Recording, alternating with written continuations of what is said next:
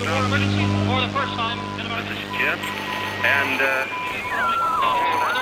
Receiving this message. We are Ken Jennings and John Roderick. We speak to you from our present, which we can only assume is your distant past, the turbulent time that was the early 21st century. Fearing the great cataclysm that will surely befall our civilization, we began this monumental reference of strange and obscure human knowledge. These recordings represent our attempt to compile and preserve wonders and esoterica that would otherwise be lost. So whether you're listening from an advanced civilization or have just reinvented the technology to decrypt our transmissions, this is our legacy to you. This is our time capsule. This is the Omnibus.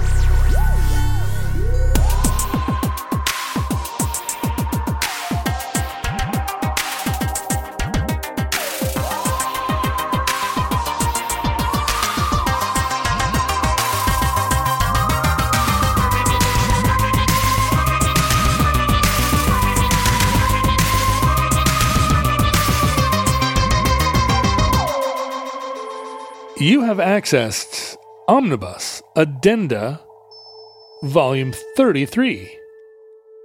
Trente Trace. Entry 747.PR0425. Certificate number 27012. Magic Eye. Why are we back here? Magic Eye. I think because people do not always listen to the Omnibus in real time in the order we record it. Sometimes they discover it later, and then they have addenda for a show we did years ago, but it's new to them. Yes. In this case, Fabian from Laramie. Wyoming? I can only Or assume. one of the other Laramies. One of the many other Laramies. Laramie. Has recently been able to see the 3D hidden pictures in Magic Eye. Oh, congratulations. And he wants to send you a link. Who, me personally? He wants to send me a link. Yes. In fact, no, this wasn't the guy who... Somebody had a... Somebody actually had like bit.ly a link. Let me see. Was it him? It was not him. Is this another one of these, I'm going to teach you how to do Magic Eye? Yes. And I think it's doomed to fail. Have you ever tried one that actually has two dots you're trying to line up? Yes. Okay, so this was his discovery, that some of them have dots. I was like, look, buddy, when these came out in the 90s. They all had dots. They or a all lot of them had did. dots. Or dots were early innovation. I am going to email you right now. Oh, wait, I sent this to you yesterday, didn't I? I don't know. I only look at my email once a month. I'm sending this to you right now. This Reddit, I don't know how to find out what thread this was even in. If anyone within the sound of my voice wants to try to get a Magic Eye to work, you have to go to i.redd.id/HVJAWT number 8 JTVE71 JPEG. Wow. Welcome to the latest Russian virus. That's Hotel Vector Juliet Alpha Whiskey 8 Juliet Tango Victor. What's E? Echo 71. I'm impressed, Ken. JPEG. Well done. Did you study our Zulu alphabet entry in the Omnibus? The thing is, that's not helpful on the phone when you're trying to read your confirmation code to airlines, because they just have like a normal one that has normal words like Nancy. You know, Yeah, right. I think all Americans should learn that one and not the weird NATO one that makes you sound like a fighter pilot. Yeah, I think Americans should all strive to sound like fighter pilots. That's the difference between you and me. Have you got the I'm never email? going to say Nancy. Do you have the email that I sent you? Wait, let me see here. There is an email waiting for me. Okay, click it on, is from Omnibus Project. Click on that link. I am clicking on that link. You mean HVJWT8JTVE71? All right, so now I'm... So there's two red dots in the center of this graphic. All right, now I'm going to do what to them? Make your eyes go kind of wall-eyed so that the one on the right moves to the left and the one on the left moves to the right. You should be able to stabilize at a position where there are now 3 dots. Wait, they're going to move to the left and right, but they're now going to be 3? Well, the one on the left will be on the left, the one on the right will be on the right, and an overlapped double image of them both should lock into the center. Got it. Wait, did it work? Well, I see a thing. What is it, a UFO? A bird? Yeah, wait, it's a UFO. It's a UFO? Well, it's Saturn. But yeah, do you now see the middle red thing as kind of a hole in a 3D thing? I do. I see that there is a third dimension, but it just looks like a piece of paper that had a bunch of stars on it that now has a hole in it. It looks like a baby Yoda. I'm not sure I see I guess I do. The thing's so it's Wait, you're also looking at it? Yeah, I'm looking at it right now. Do you think there's only one of these and I can't see it while you got it locked? Okay, it's a Saturn or a baby Yoda or a UFO. Which is it? I think it's pretty clearly a Saturn. There's a round disc, and the ring around it is coming at you closer than the disc. I see. Itself. The little areas between the ring and the planet I see are see how there's holes. But the can you move your eye away from the middle red dot and keep the degree of distance needed to keep the picture in focus? Yes, but the red dots, the 3 red dots are very distracting. The dots were the only thing that helped you see this, and now you're like, well, if they didn't have these damn dots. Well, yeah, now that I'm here, how do I erase the dots and get back to seeing the image? Fabian from Laramie, could you send us a version of this that doesn't have the dots so we can enjoy what the planet Saturn looks like without these damn dots? This is what it was all about? You're underwhelmed? Well, it's not. I kept thinking that something was going to appear. This is just like some eye trick where it looks like the napkin's folded. Well, obviously, no. I mean, the 3D form that appears is always going to have the background pattern. Oh, but as you move around, you can kind of look down into it. It's sort of like enhance. You can look around corners in a Polaroid picture and see a boa made out of fake snakes. But yes, it always just looks like the background thing is kind of rippling or projecting in some way. Well, that's super dumb. I thought you could see it and all of a sudden it would turn into an anaconda or something. It's just like Did you think it would move? Well, no, I didn't realize that it was just going to be the same. Well, it's 3D. Pattern. Some parts of it are closer to you than other things. That's all 3D is. I don't know what else you expected. Well, it's been 35 years I've been trying to see these things, and now I finally have done it, and it's like... I can't believe Fabian from Laramie just sends you some random link. And now you're like, oh yeah, it's a baby Yoda or something. Yeah, but also it sucks. It's like a baby Yoda. And I looked away. I looked back and it's gone. Wow. See, it is magic. Cool. Now you're excited that you can't see it. Well, yeah, it was just as exciting for it to go away as it was. I tried to look away and look back. Something about maybe the way the fact that these dots are big, or that they're in the middle instead of on the bottom edge, or maybe that they're a color that also appears in the pattern. But it does seem like this one does snap in really easily. Yeah. I got there right away. Wow. Well, thanks, Fabian, for that incredible experience. I feel like I've traveled all the way. Have you traveled all the way to Laramie, Wyoming? No, I traveled to Saturn and back. Both equally inhospitable. Entry 514.pp 0203. Certificate number 25968. Games Buddha wouldn't play. This show is also maybe a year old, but Long ago. It's a little more than a year, isn't it? It's time's an illusion. I guess it is. It's just a year. Really, almost exactly a year. Weird. Time has slowed down. It feels like a long time ago. In the pandemic. I don't believe we heard from any actual Buddhists on this entry until now. As far as we know. Yeah, they didn't identify themselves. Right. But this person did. My husband and I are practicing Buddhists.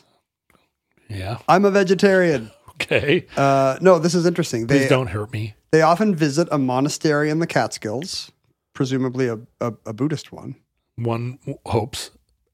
Maybe it's a Chautauqua. Are the Catskills now for Jews and Buddhists? So there's a big fence down the middle. Judists? Jews on one side and Buddhists on the other. So I guess, Christy and her husband do retreats there with the monks, and she can report that the monastics are definitely playing games the Buddha wouldn't play. What games? Specifically, basketball.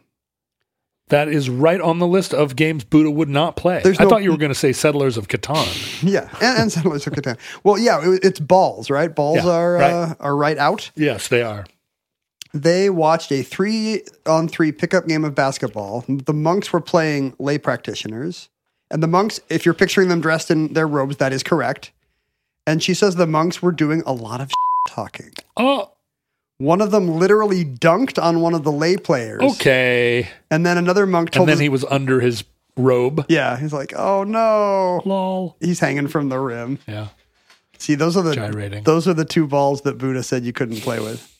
And another monk told his opponent, don't you let me get that ball. You know what happens when I get that ball. Oh, boy.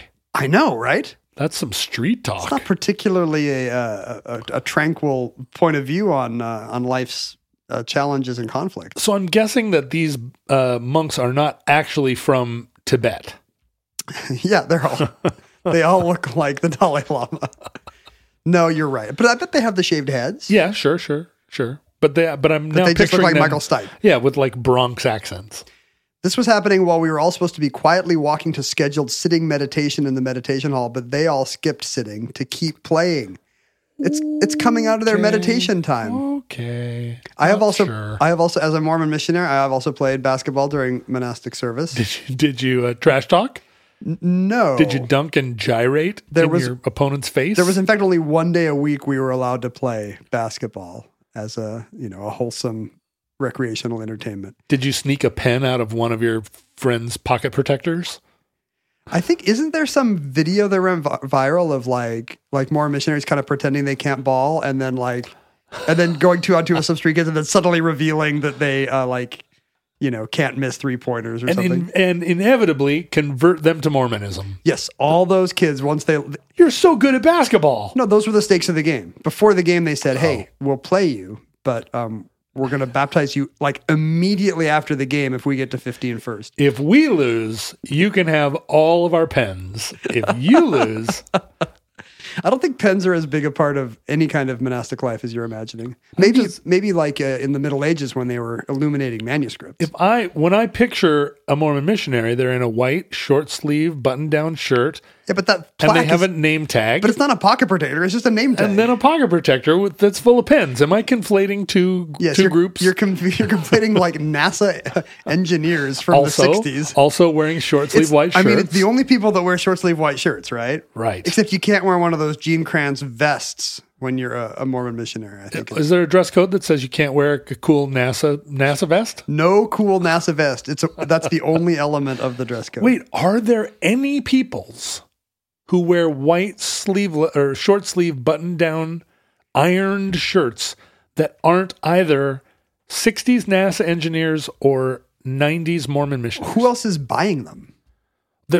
Maybe airline pilots? No, they have long sleeve shirts. I think, you know who it is? It's commuter pilots in Hawaii and Southern California, but those shirts have epaulets. Yes. They're white, they're short sleeve, they have pocket protectors, but they have epaulets. Maybe those guys are just buying regular Mormon missionary shirts and having their spouses or significant others sew on epaulets. If anyone is listening and can write in with a third group of people who wear short sleeve, button down, white shirts, then John will become converted to your religion. But if you're wrong, you are now Mormon. Then you have just to by convert virtue to of Ken's religion. having listened to this addenda. Entry 1394.GE4130. Certificate number 24180. The video game crash of 1983. It's a fairly recent episode. Yeah, 1983. It was only 39 years ago. Mm-hmm. Lindsay writes in with an A or an E? With an AY. Lindsay appears to be a British male. AYs are usually men, right? Not necessarily in the United States, but in the UK, I think Lindsay. I say. You have to say it like that? I say Lindsay. Lindsay Buckingham. Colonel Lindsay, come here immediately. Pointed out the influential late 1970s work of sociologist Michael Thompson, a cultural theory critic who wrote an influential book I was not aware of about rubbish theory. Yes. And this is relevant to the video game crash. Go on, Lindsay. The rubbish theory postulates that there are basically two classes of objects come in two basic categories. There are transient things, here today, gone tomorrow, a Ziploc bag or something. And Every one of my thoughts. Right, all of your ideas. Then there's durable things, a joy forever, like all of my thoughts Like and your ideas. thoughts, yeah.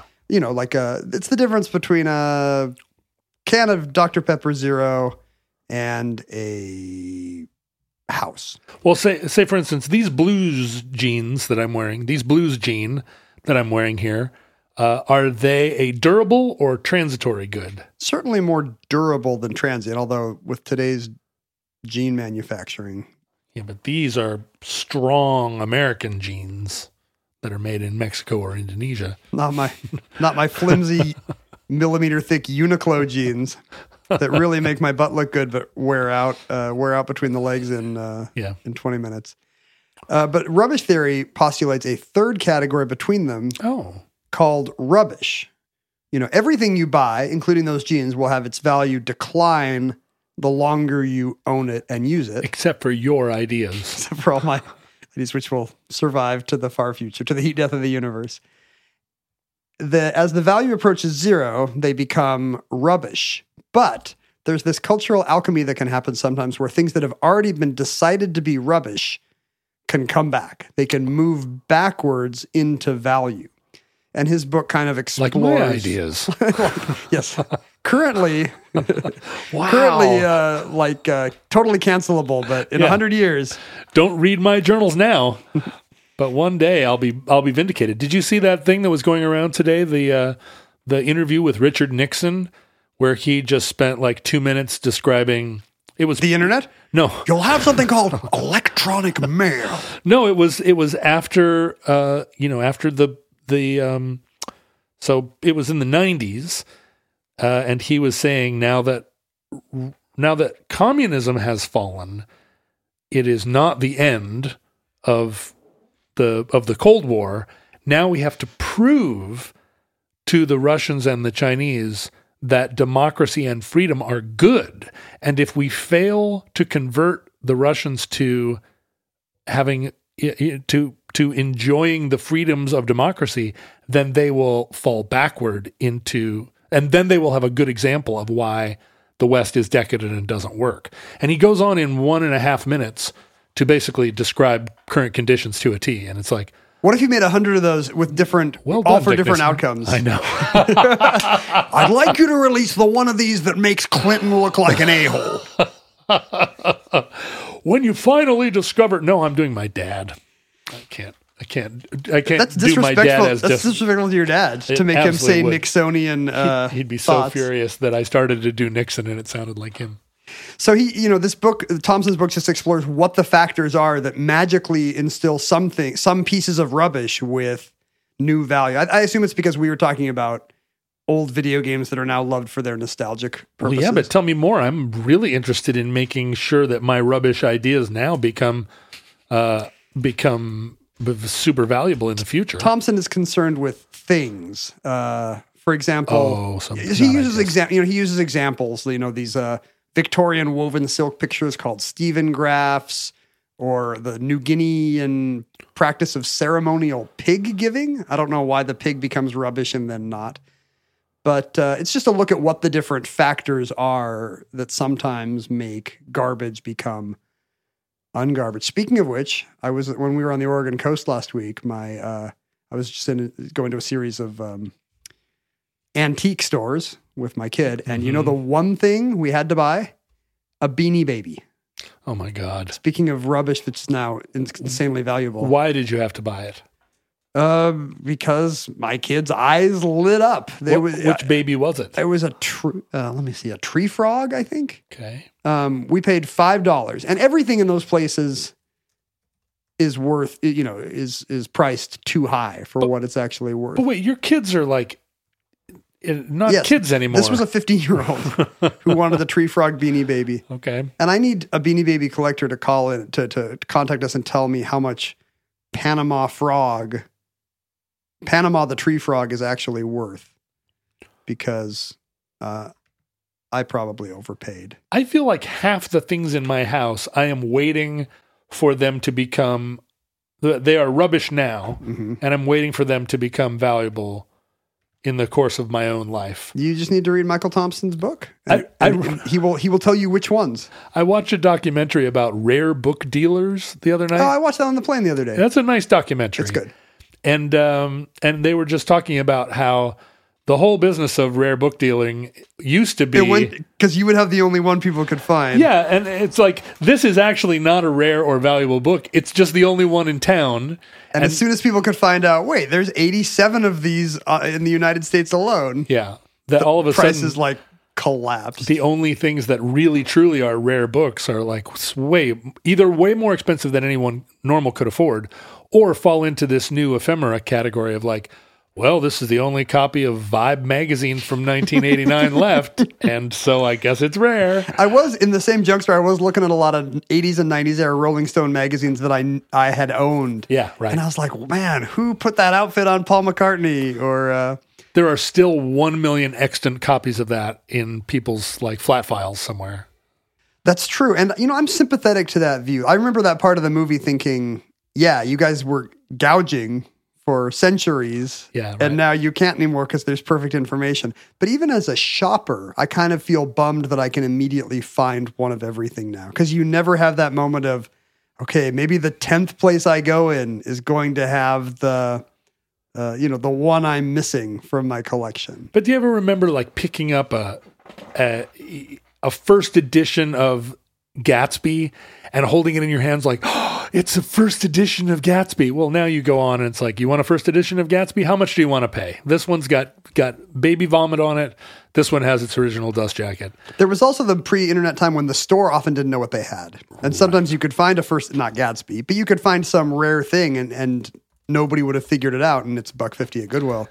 Now everything passes through one nerd. There's actually a bookseller I knew up north who now works full-time at Goodwill, and he's the guy in charge of like looking at every book and making sure nothing here could actually go for $28 online.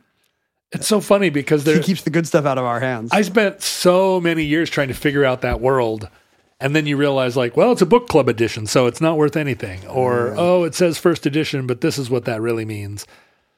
But it says here that there is a copy of a genuine first edition of The Great Gatsby for $250,000, Ken.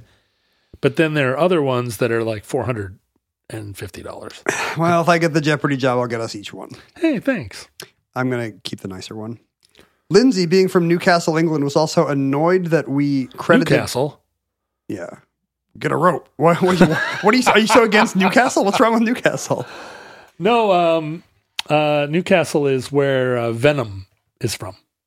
The Spider-Man villain? No, the splatter metal band Venom. I'm sure they are the most famous. And Newcastle Brown Ale from Newcastle. That's also from Newcastle. Do you think when you drive into town, there's like a picture of Venom drinking a Newcastle Brown Ale? Welcome to Newcastle, home of Venom.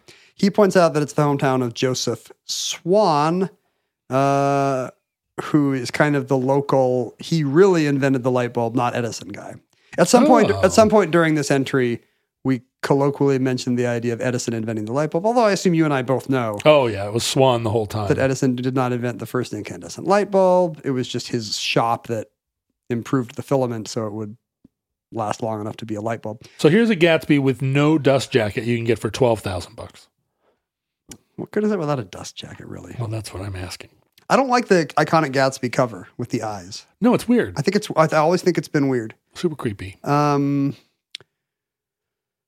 He points out that, basically he's just sliding on Edison. And it sounds like he's been a troublemaker. He says they get very huffy in the Edison house in Florida if you point out Joseph Swan's contributions. Oh. So this guy goes to Edison tourist attractions and is like, and gives the guide a hard time. Harumph in my Newcastle accent.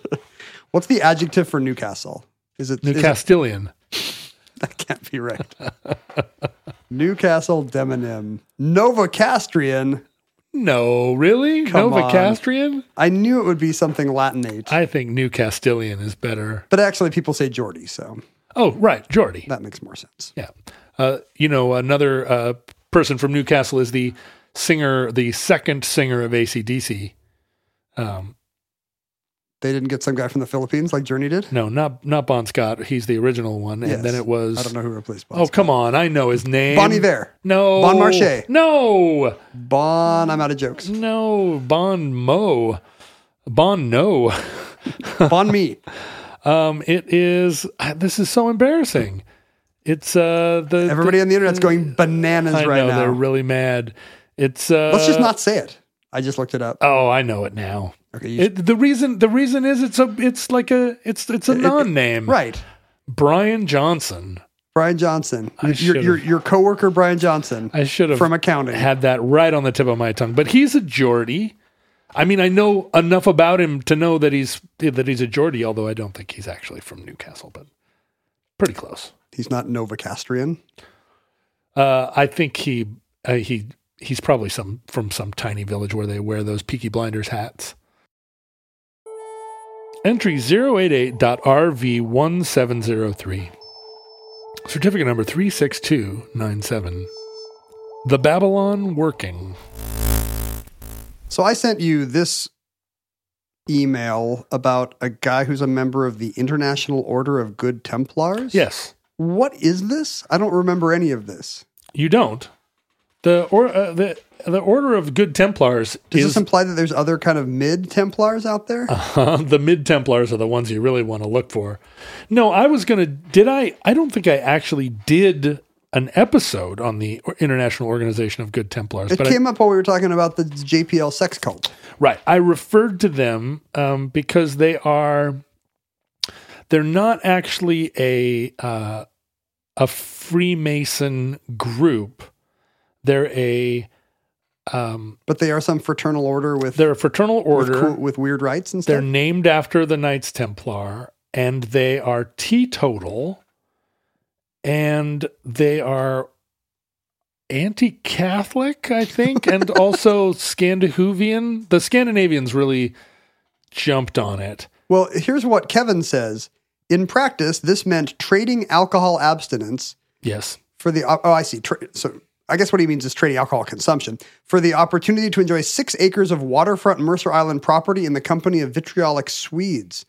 The Templars had 6 acres of waterfront on Lake Washington? Do you think they still do? Well, let's find out. Good Templars, Mercer Island. Where they do their anti-papist rallies? North Star, the International Order, on the other side of the locked gate, says this article. Is it still there? Yeah. It's now a park run by a nonprofit. It provides a family-centered, alcohol and drug-free environment for its 100 members with... Wow, and look, it's got little white houses. It now appears to be a rehab center. It's the North Star Council for Alcohol and Drug Education. This is almost worth falling off the wagon just to be invited to hang out in this little place. No, I think maybe it's not rehab. Maybe you can go there now. Oh, to live an alcohol-free life. That you're sober and enjoy the wholesome, addiction-free entertainments on offer. I feel like... Look how Scandinavian it looks. If there's one group I turn to for entertainment, it's Scandinavians. Look how Swedish this is. Who puts on a show... like a bunch of Swedes. It looks like the house from like Cries and Whispers or Wild Strawberries or something. And it's right on the lake. That's beautiful. Well, anyway, the Templars. So the Templars do still control Seattle, apparently. The Good Templars are not like most famously a Seattle organization. I think they started. I was going to do an episode, and then I stumbled into something else, and it had enough overlap that I stopped. But we still can. You know what? It's like everything. It started in upstate New York in the 1850s. Like every kooky squad, it started in Utica. And we still never done chiropractic. Speaking of, right.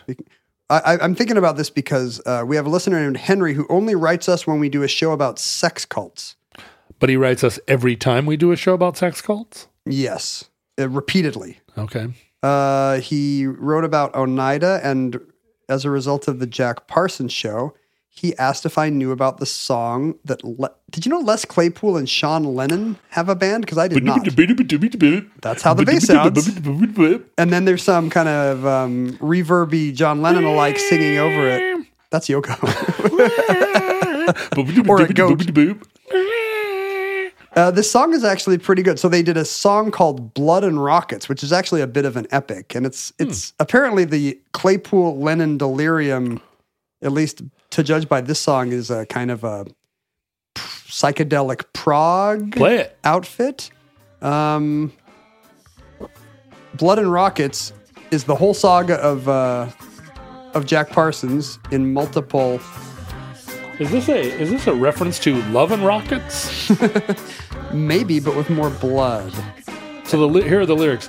15 seconds, guidance is internal. 12, 11, 10, 9. Ignition sequence I guess start. that's spoken word. Oh. It's like the beginning of a space oddity. Yes. I like it so far. It's got a very fun video with kind of old-timey Méliès looking... How high does your rocket fly? That's the chorus. Oh, wait, this is basically the Commander Thinks Aloud. Oh, no. You stole their song 10 years earlier. So Just from 2019. the Primus bass hasn't come in yet. But listen to Sean Lennon's vocals. Whoa. I know, right? Not really. I mean, do you have to treat the lyrics to treat the vocals to make it sound like that, or? And the great thing about the Primus bass line is it kind of sounds like it kind of gets into some She's So Heavy sounding. Well, that's the thing about Paul. He was the original. He was the original Primus. He was the original. Why play one note when three will do? That was his goal as a young lad in Liverpool. He thought, without me, there will be no Primus. Get all the notes, and then there will be a San Francisco like prog funk.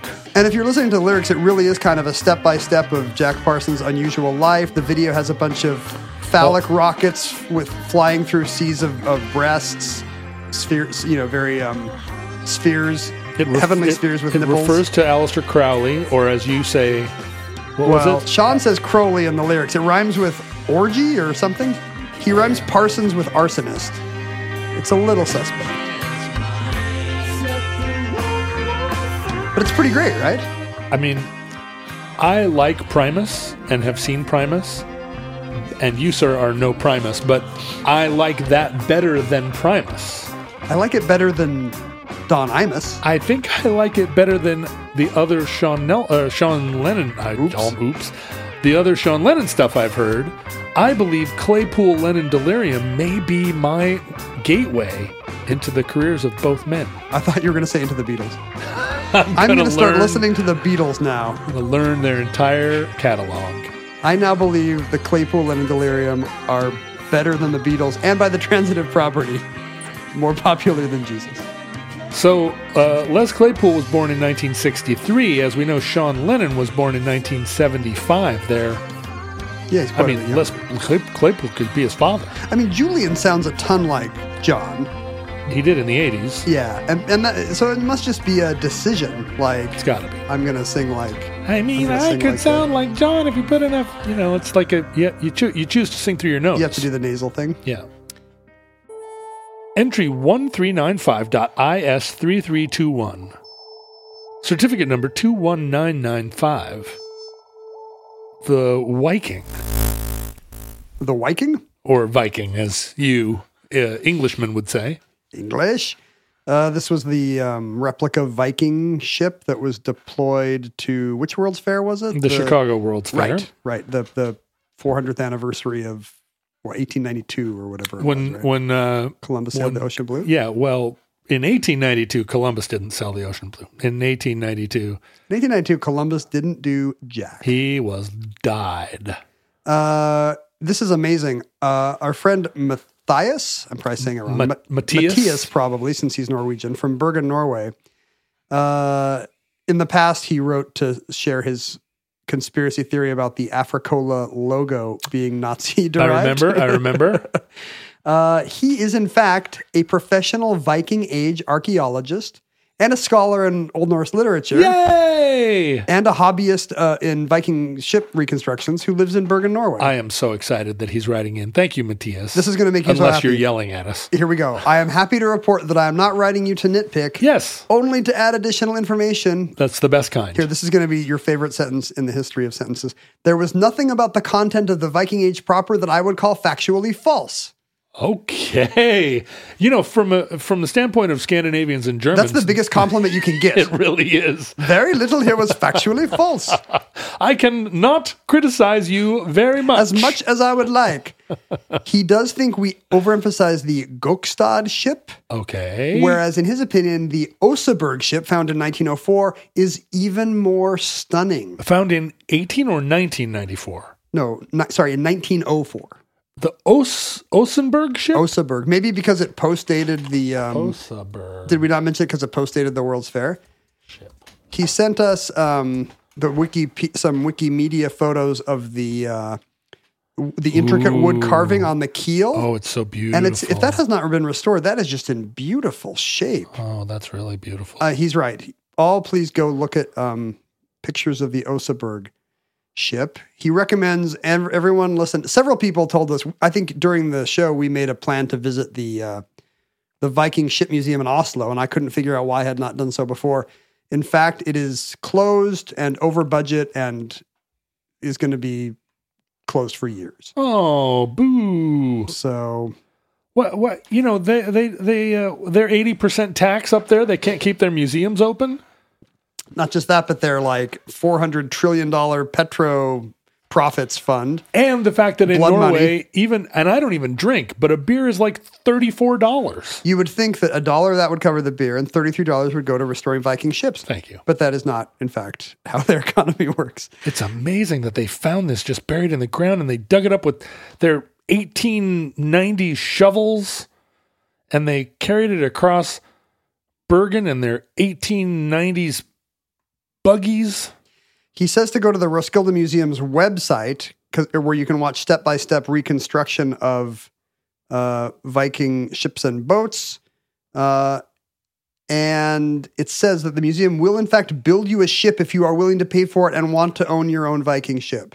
Okay. Well, now I know. Of the two of us, one of us is a millionaire who could build his own Viking ship. I just spent all my money on first editions of F. Scott Fitzgerald novels. No. I don't want a first edition anymore. Now what I want is to ride on your Viking ship. Matthias wants to answer two questions that came up during the episode. We were asking whether the peafowl found in the Gokstad burial ship was a peacock or a peahen. Yes. He does not know, but he appears to find, he has found some sources that report that 2 peacocks were actually found. Oh.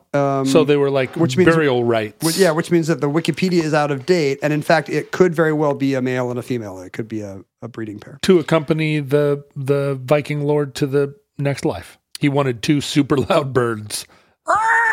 And he wants them to be able to have more. He wants a family of pea chicks in the next life.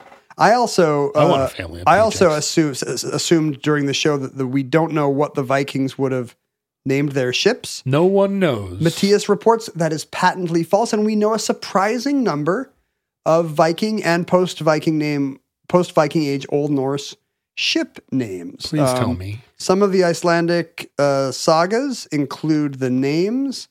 If they named one of their ships Buttercup, I'm going to be so thrilled. Ormrin Longi, the long snake. Oh, that's pretty Viking. Most of them are animals. Falki the hawk, Uxi the ox, Dreki the dragon. These are also the names of the American gladiators in Norway. Gunnarsbot, that just means gunner's boat. It's not very good, right? Gunnarsbot. FIFA, the arrow. Rosebud. Trekulir is a ship that was, after a massive repair, it was renamed Woodbag. Presumably, it was not looking so hot after its refitting. Woodbag. The SS Woodbag. You're a woodbag. So how do they know these names? Are they carved in the stern? They're found in histories. And some of these are from later. Like, I guess apparently one of the most famous ones is the Mariasud. I'm saying that wrong. Which would be the Virgin Mary's ship. Oh, so clearly, post-Christianization. He encourages us to go to... he didn't do the link either. He thinks we should all go to the petition on change.org urging the Norwegian government to fund the preservation and the reopening of the Oslo Viking Ship Museum. Come on, Omnibus. If we have any power in the world, it should be through our combined efforts to reopen the Oslo Viking Ship Museum. Go to Red Vikingskipene, apologize, Well which done. means save the Viking ships, and tell the Norwegian government what's what. Use some of those dirty petro money to fix those ships. Now, this was also the show where I reported going to the Unisphere, the World's Fair, unofficial World's Fairgrounds in Queens, and I thought it was a little bit lame. Okay. The Queens Museum is cool, but except for that, it's not as vibrant as, say, the Seattle Center. All the fountains were turned off. The hot dog stand looked kind of sad. The lake smelled bad. However, Tom was the one who pointed out that I missed some of the attractions. If you cross behind the Queens Museum, if you cross Grand Central Parkway, you will actually see what? Oh, the New York Hall of Science. So there is another there's nice another thing. You have to cross the on the other side of the expressway. park. He also wants to invite us to a Mets game if we're ever out there. I would happily go to a Mets game. He recently retired from an evil finance job, and now he's a stay-at-home dad, presumably living and dying on the Mets, which is not as painful this year as usually. We'll go back to Long Island in a second for some geography criticisms of your work. But one more thing about the Viking. This is pretty great. Scotty is from St. Louis.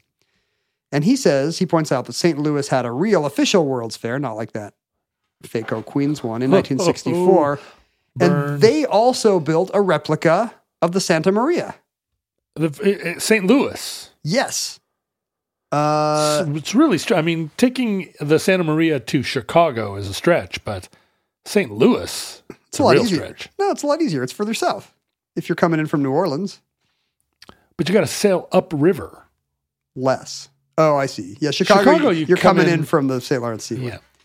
Yeah, I bet the Mississippi's navigable for the Santa Maria up that far. It's not that big, isn't that what we discovered? Yeah. No, the Santa Maria could make it. It's just that you have to really have a tailwind. After the fair, I guess because the mayor of St. Louis was a proud Spanish American named Alfonso Cervantes, seems fake. Mm-hmm. He encouraged the city to buy the boat, which he intended to, and he moved the Spanish pavilion from the fair and moved it. Oh, no, wait. This is actually the same World's Fair. This is the Unisphere one in Queens. So they built a replica of the Santa Maria for that, but St. Louis bought it after the fair. There we go. Mayor Cervantes bought the Spanish pavilion from the World's Fair in Queens, moved it brick by brick to St. Louis, and planned to moor the Santa Maria replica on the Mississippi there. It didn't get there till 1969. Washington, D.C. tried it out, and it flopped as a tourist attraction. It arrived to general ridicule in St. Louis in early 1969, opened to the public, and then 3 months later, broke its moorings during a storm and washed 2 miles downstream before crashing into a bank on the Illinois side. Oh, Illinois again ruins everything. St. Louis got it back, raised it, repaired it. That guy really loved Golden Age Spain, I guess. His name is Cervantes. So-called. But the city then sold it for $1. Kind of like the Kalakala. It's very much a Kalakala or an SS United States story. It moved back to its spot near the St. Louis Arch, where Scotty says it sat ignored for another 4 years. Then somebody else bought it, moved it to Florida, and tried for the third time to make it a tourist attraction, this time in Titusville, Florida. A year later, it was gutted by fire, but sank again. Why does this only happen to ships? Right? Like, where else is there this thing where cities are like, no, we're going to save this one. And then it's the rubbish theory. Yeah, they neglect it and it burns and they steal all the tablecloths. I assume it's just a corollary of the don't own a boat thing. Right. Hole in the water. Where boats are just terrible. Sorry, you can finish the terrible joke about No, it's good. A hole in the water where you throw all your money. Throw your money into. Except you want me to throw mine into a first edition. A Viking ship now. It's a boat. It's still a boat. It's still a boat on our ship. Yeah. What if we built a Viking ship, but we built it as a car? Kind of like one of those floats in Animal House. The Spanish Pavilion, however, is still standing. You can stay at a hotel in downtown St. Louis, which is a remodeled version of the Spanish Pavilion from the 1964-65 World's Fair in New York, confusingly. Entry 614.PR0322. Certificate number 43376. Icecapades. Armchair Rambo points out, and it's a fair cop, that we did not mention Icecapades, probably the high watermark of their mention in popular culture, which is the song on the eponymous debut Ramones album, Judy is a Punk. Are you familiar with Judy is a Punk? Jackie is a Runt? I am all too familiar with Judy is a Punk. But somehow I had not realized that the third line is they both went down to Berlin, joined the Icecapades. They did. I guess I'd never heard that right. It's a little bit confusing. In the first and second verses, Jackie and Judy go down to Berlin and join the Icecapades. We don't know why. The third version, they go to Frisco, right? Yeah, they go to Frisco and join the SLA, the Symbionese Liberation Army. Oh, so they evolve over time. At first, they went to the Icecapades. But who's going down to Berlin? I mean, is it Swedes? Right. Danes? Vikings? Is it where are Jackie and Judy where they can go down to both Berlin and Frisco? Well, in the United States of America, there is I was wondering if it's Berlin, New Jersey. Well, there's a Berlin in New Hampshire. You can't go down to there. There's a Berlin in Connecticut. The Ramones are from what, Long Island? Yeah. So Connecticut would be the only. There's a Berlin, New Jersey you could go down to. It's very difficult to go down to New Jersey to Connecticut from Long Island. I guess so. Well, no, because if you're like up in Montauk, Connecticut is actually, you'd have to go down. You would think of Connecticut as at least over. Because it's inland? Well, no, the way Long Island is pitched. Right, it's true. It's probably due west. I still don't think it's down. I think that if you are all the way up, well, let's just get to the bottom of this. Where your Long Island geography is going to come up.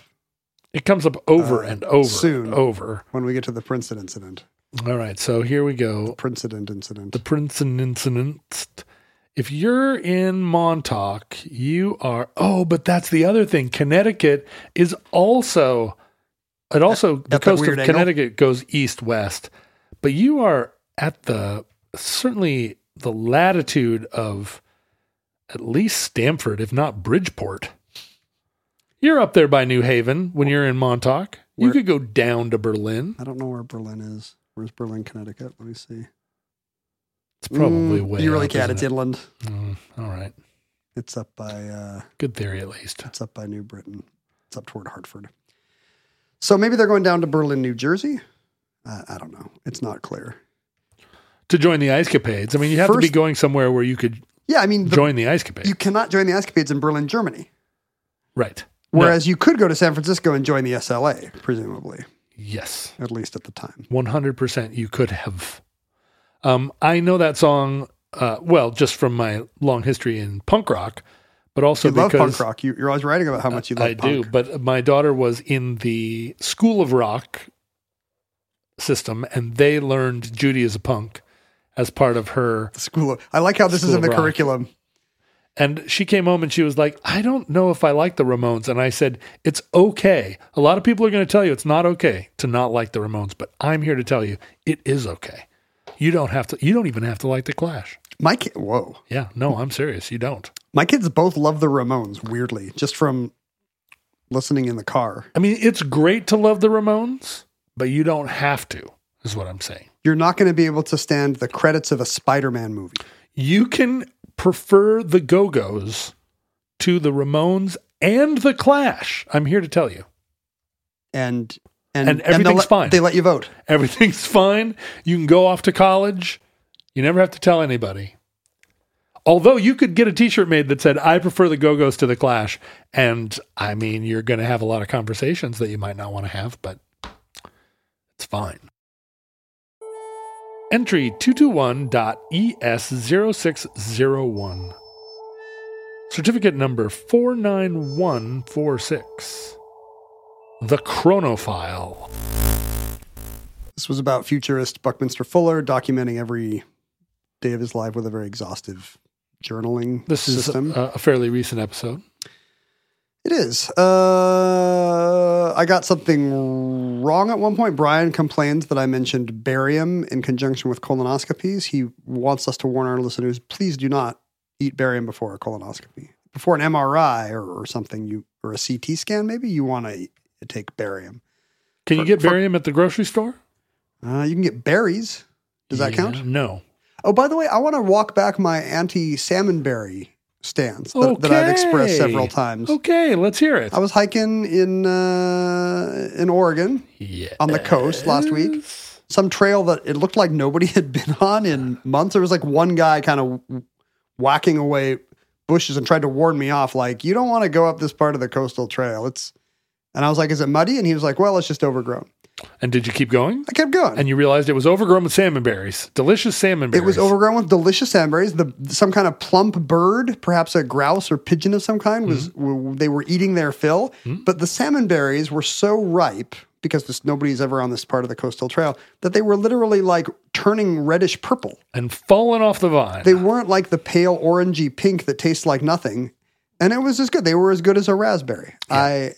I now think that you just need to leave the salmon berries alone. They get very long. They get long as your thumb. But they don't grow on vines. They grow on like kind of sticky cane. They grow on like blackberries? Nope. No, it's not a cane like that. It's they're bushes. They're bushes. But they're kind of they're like it's like a balsa almost. Anyway. If you don't know what a salmonberry is, you're missing out. Well, Brian says you should drink nothing the day before a colonoscopy. In fact, you should take barium before a CT scan or an X-ray exam. It says here that barium is never found in nature as a free element because it is highly reactive. Well, how am I supposed to drink it then? And it says it has very few industrial applications, but it is used in high-temperature superconductors and oil well drilling fluid. I feel like the Addenda Show has more Wikipedia reading than a regular entry. It does, because a regular entry, we're supposed to just know we've already read a bunch of primary sources. Not so much this one. But water-soluble barium is poisonous and has been used as rat poison. Speaking of, not of rat poison, but of Buckminster Fuller, writer Neil Shirley, who's an Omnibus listener, recommends a new book coming out by Alec Navala Lee, I guess previously best known for Astounding, a book about the early days of, the early pulp science fiction writers. Apparently has written the definitive Buckminster Fuller book, and it's coming out this fall. So I want to recommend Inventing the Future, The Visionary Life of Buckminster Fuller, by the Hugo Award-winning author of Astounding. I told Neil that we would plug the book, and he said, I mentioned the exchange to the author and told him he had to mail you a copy, but I think he's nervous about sending unsolicited books. Well, I think, why would an author be nervous about something? Like, what's going to happen?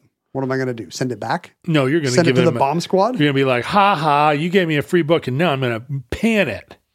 I would definitely read that, Alec. Should you be, for some reason, listening to this for pay only entry in our show for the first time. Neil has a friend who loved Buckminster Fuller so much he almost named his son Buckminster Fuller last name. Oh, don't do that. Yeah. Neil said, you might as well just name the kid Hit Me in the Face with a Dodgeball. I mean, the thing about naming a kid Buckminster is they have to go by Buck or Bucky. Bucky. Both of which are not great. The thing about Bucky is it's like a pretty preppy name. Hey, Bucky. My theory is you should name a girl Buckminster and just call her Minnie. Oh, yeah. right? No. You were with me right up till the beginning. A listener named David points out that, you know who else had a more or less a chronophile? Who? Andy Warhol.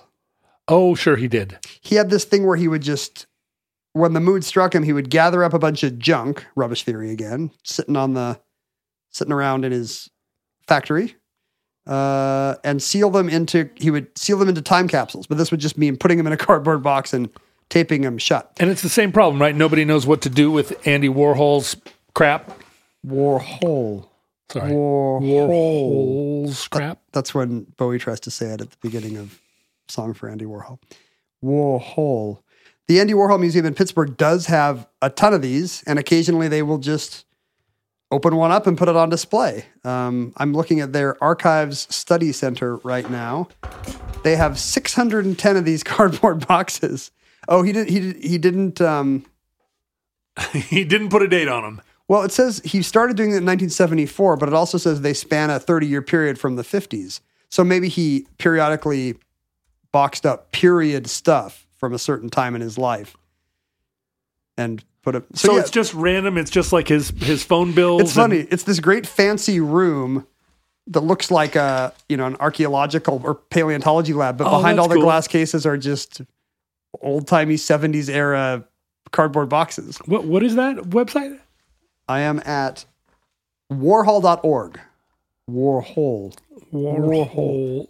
Look for the Archives Study Center at warhol.org. Andy Warhol is one of these artists that when he died, he was so fascinating to everyone. But how long will that last? 15 minutes.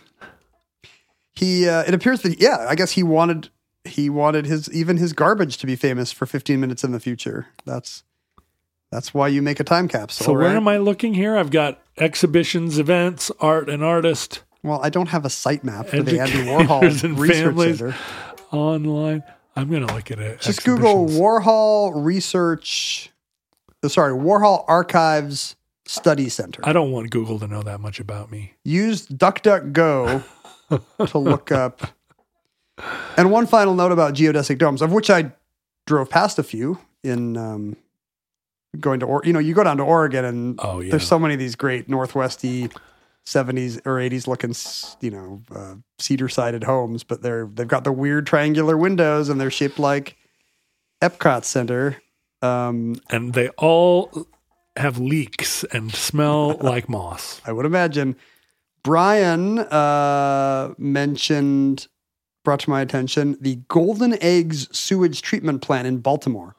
Golden Eggs. Have you ever heard of the Golden Eggs? No. Look up the Golden Eggs of Baltimore. It's an 80-foot waste treatment facility, but with these two giant tanks, 80-foot tall tanks full of anaerobic digesters. They each hold 3 million gallons of poop and pee, but they're giant golden plated or golden painted aluminum covered geodesic dome-like things.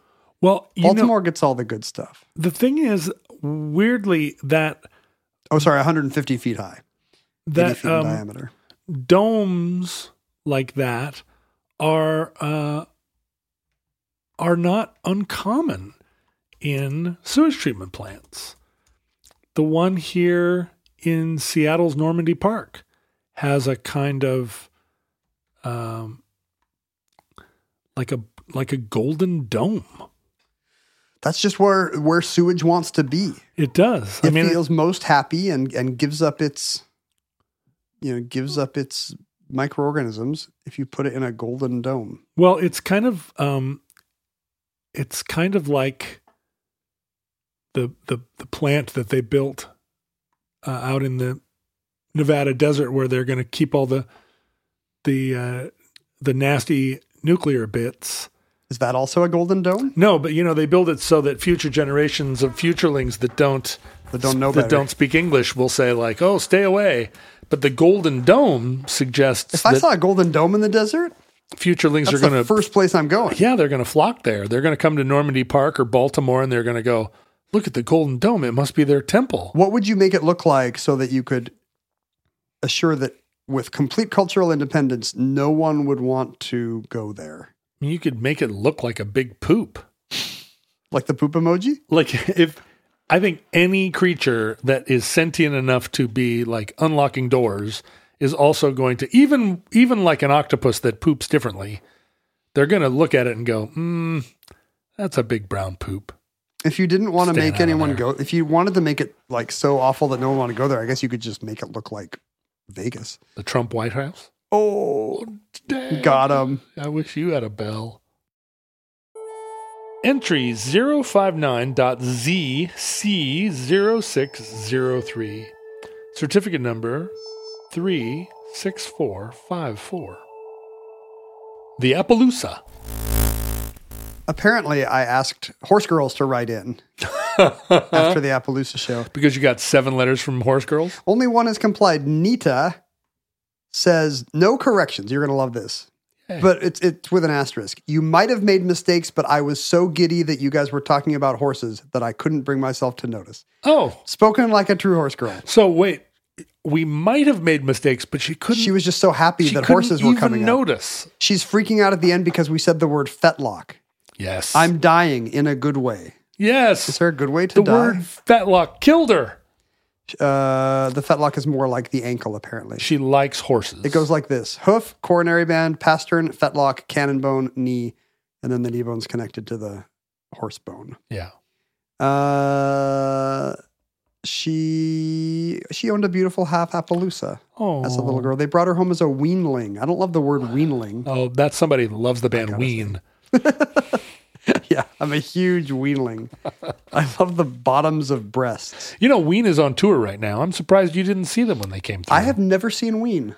Whoa. Ween is unseen by me. You maybe are just a year or two too young to be a full Ween head. I think I'm about the right age. Why did you not become a Ween head? Which Yeah, is not that's what true. they call I was a more themselves. casual wieners. What are they called? If they're not called wieners, then I want off this planet because there's no better word. I think I was already a Weezer fan. Oh, and you had to choose. I had a Wee. I had to pick my one Wee. Which is it going to be, Weezer or Ween? You know, Springsteen just announced dates, and that's a band, weirdly, I've never seen. Bruce. But I'm hosting Jeopardy the night of the Seattle show. I mean, one of the great things about you is that for all you know, and it's entirely possible, Bruce Springsteen is a huge Jeopardy fan and like a massive Ken Jennings fan. He's always talking about it. It's the type of thing where you're a national media person. What if you went to his Broadway show and like just half of it is him in that self-serious voice being like, you know, me and Patty always watch Jeopardy every night. Just fantastic. A lot of questions in life don't have answers. But Yeah. on Jeopardy, all the answers are there. And you need to figure out the questions. That's it. And he just goes on in that vein for like 45 minutes. Just like, and then at the end, a peen to Ken Jennings. You know, we know that Patricia Arquette does not approve of my parenting, but that Bruce Springsteen almost certainly is a massive fan of Ken Jennings. How did we get to almost certainly? Because I know a guy who is his friend. Is it Lil Steven? No, it's Wesley Stace. Oh, right. And Wes, The novelist. yeah, Wes the novelist, who performed for many years under the name John Wesley Harding, is a good pal of mine, and he became a good pal of Bruce, and has been to his house many times. And Bruce seems like a real smart, like good dude. I think And that's true. smart, good dudes love Jeopardy. He's old. He's a smart, good old dude. He's not even that old. He's looking good. He's looks pretty good. old. He looks good. How old is he? 70? I bet he's turning 70 very soon. Oh, he's 72. He's 72. Oh, snap. Oh, wow. He's right in the Jeopardy target audience range. He's my dad's age, but he looks hale and hearty. Yeah, well, because he's up there doing those windmills on that Telecaster. Yeah, windmills keep you young. So anyway, we've established that Bruce Springsteen is a huge Jeopardy fan, and you are doing Jeopardy when he's playing in Seattle. But That doesn't help.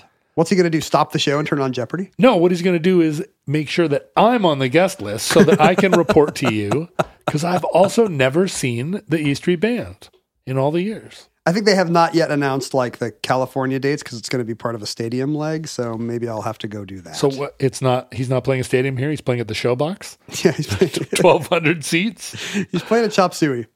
It's got to be Climate Pledge, right? Or is he Tacoma Dome?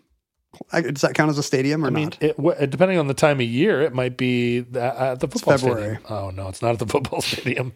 And the week before when he's in Portland, it's midwinter break. So by law, all Seattleites have to be in Hawaii, and I'm going to miss that one too. Why would you even play in Portland if you were Bruce Springsteen and the E Street Band? Okay, 2023. There's a lot of dates in Sweden, Belgium. I'm looking at the wrong. That's not Bruce calendar. Springsteen. Yeah, You're E Street like, Band. this is John Bon Jovi's site. No, they're playing in Europe.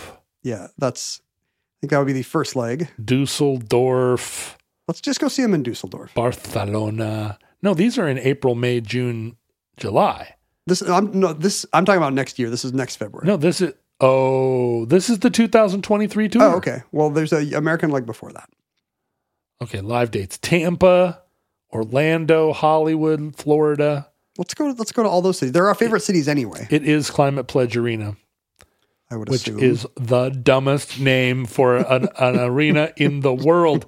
Austin, Texas has something called the Moody Center. That's what Seattle should have. Seattle is a Moody Center. It is a Moody We're Center. never going to save the earth if you keep complaining about Bezos' arena name. You know, I just said Climate Pledge Arena is the dumbest name, but then all I had to do was look 2 lines down. The St. Paul, Minnesota Center is the Xcel Energy Center. Letter X, CEL, Xcel Energy Center. Well, they're all corporate names, but then Amazon left its name off ours in order to foreground what it really cares about: Climate pledges. And then in Milwaukee is called the FISERV Forum, which right. almost sounds like some sort of fisting. The Listserv Forum. Listserv Forum. Fisher Forum. I mean, all these other ones, KeyBank, Capital One, that all makes sense. But in Detroit, it's literally called the Little Caesars Arena. It's amazing to live in Detroit and the corporate sponsor, the biggest one there, Little Caesars. Arena. By the way, Nita also, I think in the Ice Capades show, we talked about how the winter games are much more dangerous than the summer games. Yeah. But she comes from the world of the equestrian world of eventing and dressage. She thinks we need to look up sport eventing, which is horse jumping in her mind as the most dangerous, death-defying as lose your skeleton. I don't know if I buy it, but thank you, Nita. Bravo to John for great research. Not butchered at all. Hey, not butchered at all. That's the blurb we should put on our Patreon. That's like a German compliment. Not butchered at all. I don't know if they'd ever go as far as to say at all. Not butchered, mostly. It turns out here that if you play in Connecticut, you actually play the Mohegan Sun, made famous by Tony Soprano. Yeah, somebody's got to play casinos. In Cleveland, the stadium is called the Rocket Mortgage Fieldhouse. So we're never getting out of this Appaloosa part of the Addenda show because you're just naming Springsteen dates. These are so offensive. All these stadium names. There ought to be a law. Entry 987.RU 0310. Are you 0310? I am, in fact, not. Great Van Halen record. That would be very old. Actually, not at all. Certificate number 52488. The Princeton Incident. Incident. Michael has worked wants to let us know, this was a very John Taylor-centric entry. Mm-hmm. U.S. president turned traitor. John Tyler. Sorry, did I say John Taylor? John Taylor. John Taylor from Duran Duran. Duran Duran, right. He was also a U.S. president turned traitor. I guess he couldn't be president. He's not native born. Not native born. No member of Duran Duran will ever be U.S. president. But they are all traitors to the American cause. Michael is from Virginia. He has worked at John Tyler Community College, but just renamed 2 weeks ago. What? Brightpoint. What? A Brightpoint sounds like a sewage treatment plant. Brightpoint sounds like a internet startup. Right. Except spelled like No, it sounds like a business software suite. Brightpoint. Like, organize your customers, whatever, with Brightpoint. Brightpoint should sponsor this entry, in They fact. should.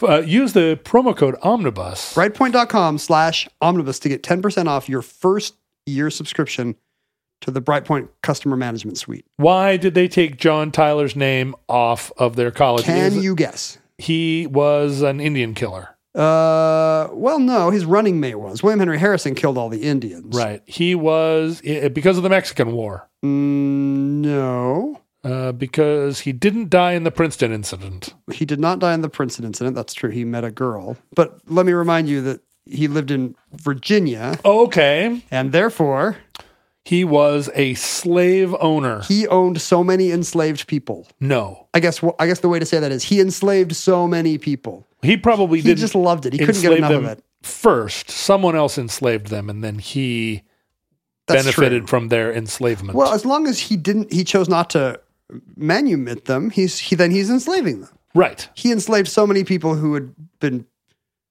he continued to enslave so many people. How about that? Agreed.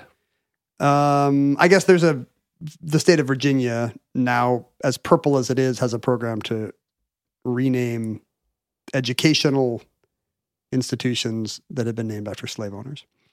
That is going to change the name of a lot of places in the American South. Okay, listen, the program is to rename schools that had previously honored historical figures, Michael says, who either owned slaves or pledged allegiance to the Confederacy. Okay. That would be That's gonna 150% of Virginians of that period. Going to be a lot of Virginians born between 1700 and 1850. And of course, Tyler was doubly qualified because he, despite having been a former president, headed south and joined the Confederate Senate. Right.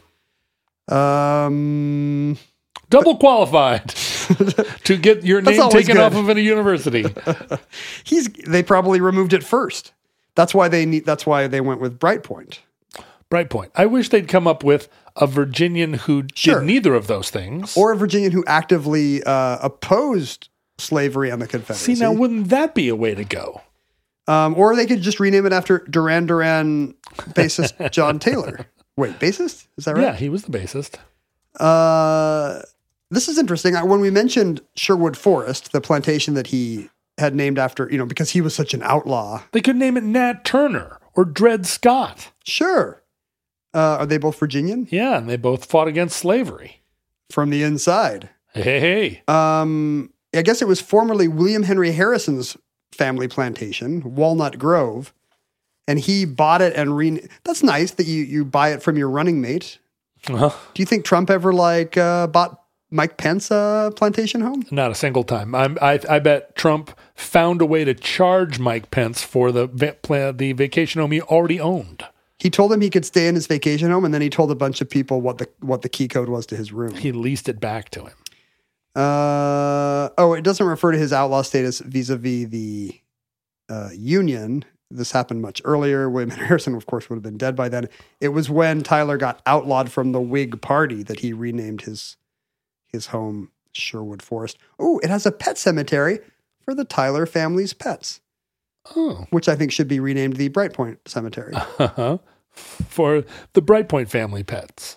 The other piece of mail we got about this show, you probably already saw on Facebook, and as I alluded to, it was people complaining that you don't know, speaking of Great Gatsby, where anything is on Long Island. I don't think it said I don't know where anything is on Long Island. No, that's what I said. You don't know where a single thing is.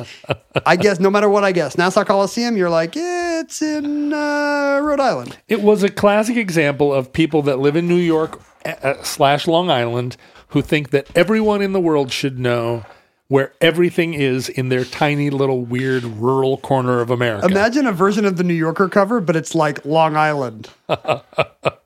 And of course, I intentionally antagonize people on this show, all people, but particularly in that episode, I just named things that were on Long Island. People on Long Island have enough trouble with Billy Joel constantly running them over. With his helicopter. They're constantly ducking a drunken Billy Joel. Oh, no, his hot motorcycle. That's what it is. He's out hot motorcycling. I thought this was interesting, though. John points out, while he was looking at a map to help clarify some of your geography, he says relatively recently it occurred to him that the two counties that, Long Island's divided once New York City ends. Long Island's divided between Nassau County and Suffolk County. Yeah. He points out that actually is a historical relic of the dividing line between Dutch New York and English Long Island. Yes. Nassau would have been the name of the royal house of the Netherlands. So Brooklyn and Queens were part of New Netherlands. Suffolk, further east, has a British name. And when they changed New Amsterdam to New York, they left Nassau County alone. So the names still reflect the, whatever that 17th century or whatever divide was. Who is Suffolk County named for? Is it just named for the city? The English... Must be. The Duke of Suffolk? That's what usually happens. See, I don't know, because I'm looking something up on Wikipedia, and I can't... Wikipedia is not helping. Suffolk County named for... Who knows? Let's just say it's for Reginald Suffolk. Yeah, Reginald Suffolk. Who was the most famous of the Suffolks. The most famous of the Suffolks. He was the Duke of... Suffolkshire. Nassau, confusingly. That is confusing. Normally at this part of the Addenda show, we would check out what's up with Essoit the elephant. But I think we're recording this early enough in the month that we don't have any new Essoit information. Oh, that's too bad. We're sending out an Essoit SOS. We need you to suggest what Essoit might be up to. What do you think Essoit's doing right now, John? Probably scampering around up to some hijinks. What time is it right now in Africa? It's like 8 hours later in Africa, right? So it's the middle of the night. Essoit's sleeping. More. It's 8 hours later in Europe, so.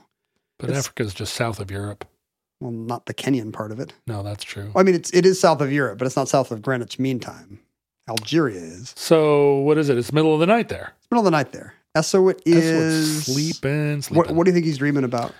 His bottle of milk? Wrestling with that other bad influenced baby elephant? Yeah, I bet he's thinking of a cool mud hole because it's July. And I bet that's what he's dreaming about. Please send us your Essoit fan fiction. Oh, I'm not sure if I've ever read this particular part of Essoit's webpage, which begins, every elephant is enchanting in their own way. It's like Anna Karenina, I guess. But it must be said that Essoit is an exceptionally cherubic calf. Exceptionally cherubic. Is that like a body? Is that a body image thing? Or are they saying that he's a chonk? They're crediting his bright eyes, perfectly round face, and charming personality. Yeah. Okay. It's hard not to fall in love with orphaned baby bull Essoit. So maybe we got the best one. Maybe we got the most cherubic elephant. I think Essoit's always been the best elephant. But that's just because of his place in our hearts. But I think he's objectively the best elephant. This isn't just, I mean, Dumbo's mother loved him too. And he had those freakish ears, Yeah. Well, didn't Dumbo's mother die in a fire? No. Dumbo's mother, in fact, survives the movie happily. So let's thank Meg again for hooking us up with Essoit, the best elephant on the Sheldrick Wildlife Trust, who is dreaming sweet dreams right now. Dream sweet dreams. Sweet elephant dreams. And that concludes Omnibus Addenda, Volume 33. Futurelings, we thank you for your financial pledges that have made this monumental project possible. We hope that access to these important addenda items has validated your decision to support the Omnibus. It is vitally important that you attach these updates to the original recordings you discovered in their proper context, for the convenience of future browsing by your civilization. We hope that our civilization survives long enough for us to provide you with future addenda to the Omnibus.